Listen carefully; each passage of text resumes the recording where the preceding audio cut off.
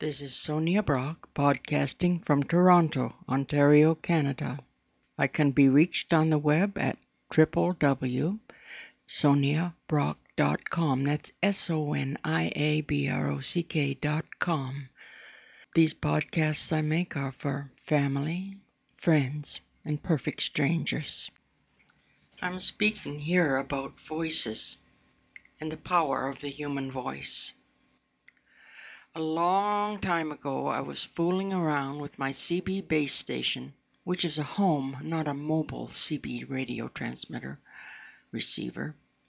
My soon-to-be friend, George the Book Bandit, plucked my tiny voice out of the atmosphere. He could hear the most amazing things. George once picked up a human voice transmitting from the Marshall Islands in the Western Pacific. Skywave propagation, also referred to as the skip, relies on the refraction of radio waves in the ionosphere. Depending on conditions, it can relay signals from far away.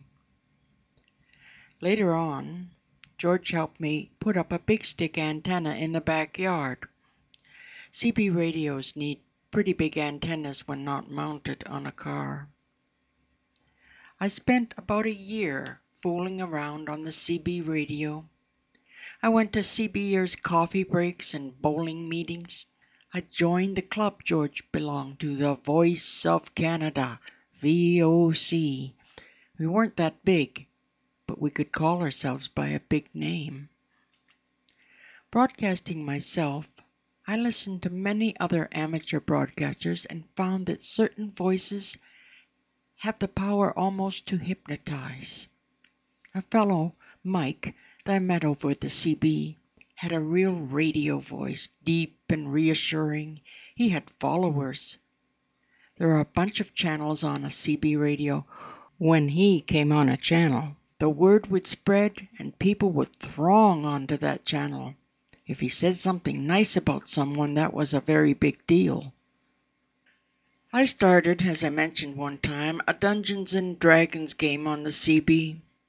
The power of the voice knit us together in a medium where there was nothing but voice. I once ran a live D&D game in our Anglican church hall. What I noticed there and later on the CB was that the shared fantasy had a profound effect on the players. You had to be kind of careful. If a person got hurt in the game in a vivid way, or in a way that was emphasized by the dungeon master, me in this case, it could be reflected in real life through an accidental injury. This suggests that there's some elements of hypnosis involved.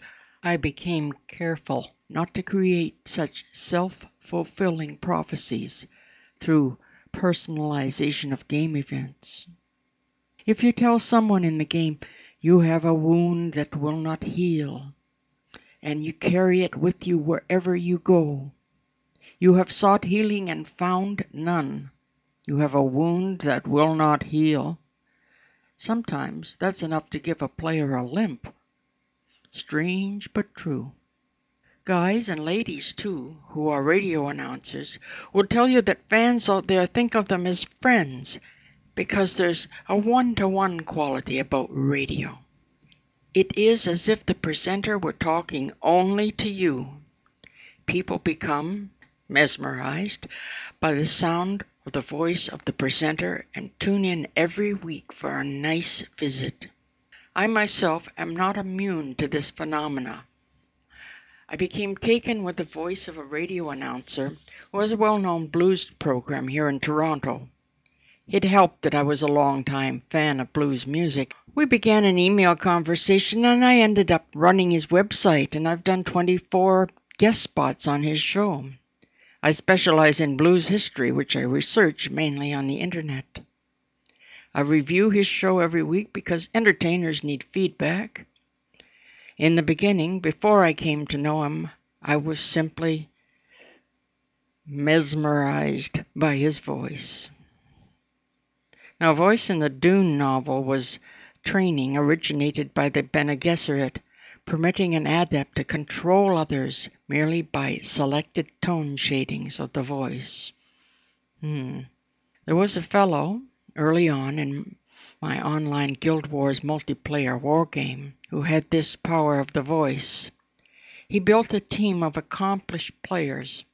He was a very good player himself because he spent pretty much his whole life in the game.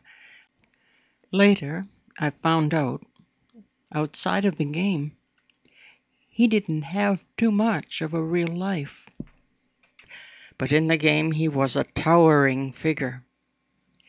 We had something called TeamSpeak that let us use our computer microphones and headphones to talk to each other while the game was in progress. Without TeamSpeak, our fearless leader was just another player. With TeamSpeak and the power of his voice, we would follow him into the most terrifying depths of the underworld. He had fatal flaws which became evident as time went on. Even the veneer of his hypnotic voice could not hide these flaws. I ended up leaving that guild, but for a while, oh God, I just lived to follow this fellow and fight things with the rest of the team and him. We all had our roles and our special armor and our weapons, and we were good at the game. I'm in another guild now. I've been invited to use this microphone and headphone capability, but I have refused. Learned my lesson. I guess I have a suggestible personality, and knowing this, I am careful.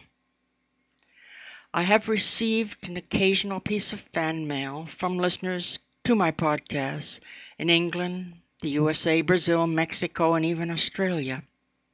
Something in my voice and the stories I tell has reached them there.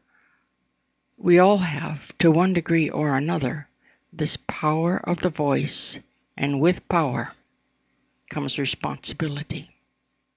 Turn your radio on and listen to the music in the air. Turn your radio on and glory share. Turn your lights down low and listen to the Master's radio. Get in touch with God. Turn your radio on. This is Sonia Brock, podcasting from Toronto, Ontario, Canada. I can be reached on the web at soniabrock.com, SONIABROCK, one word, .com.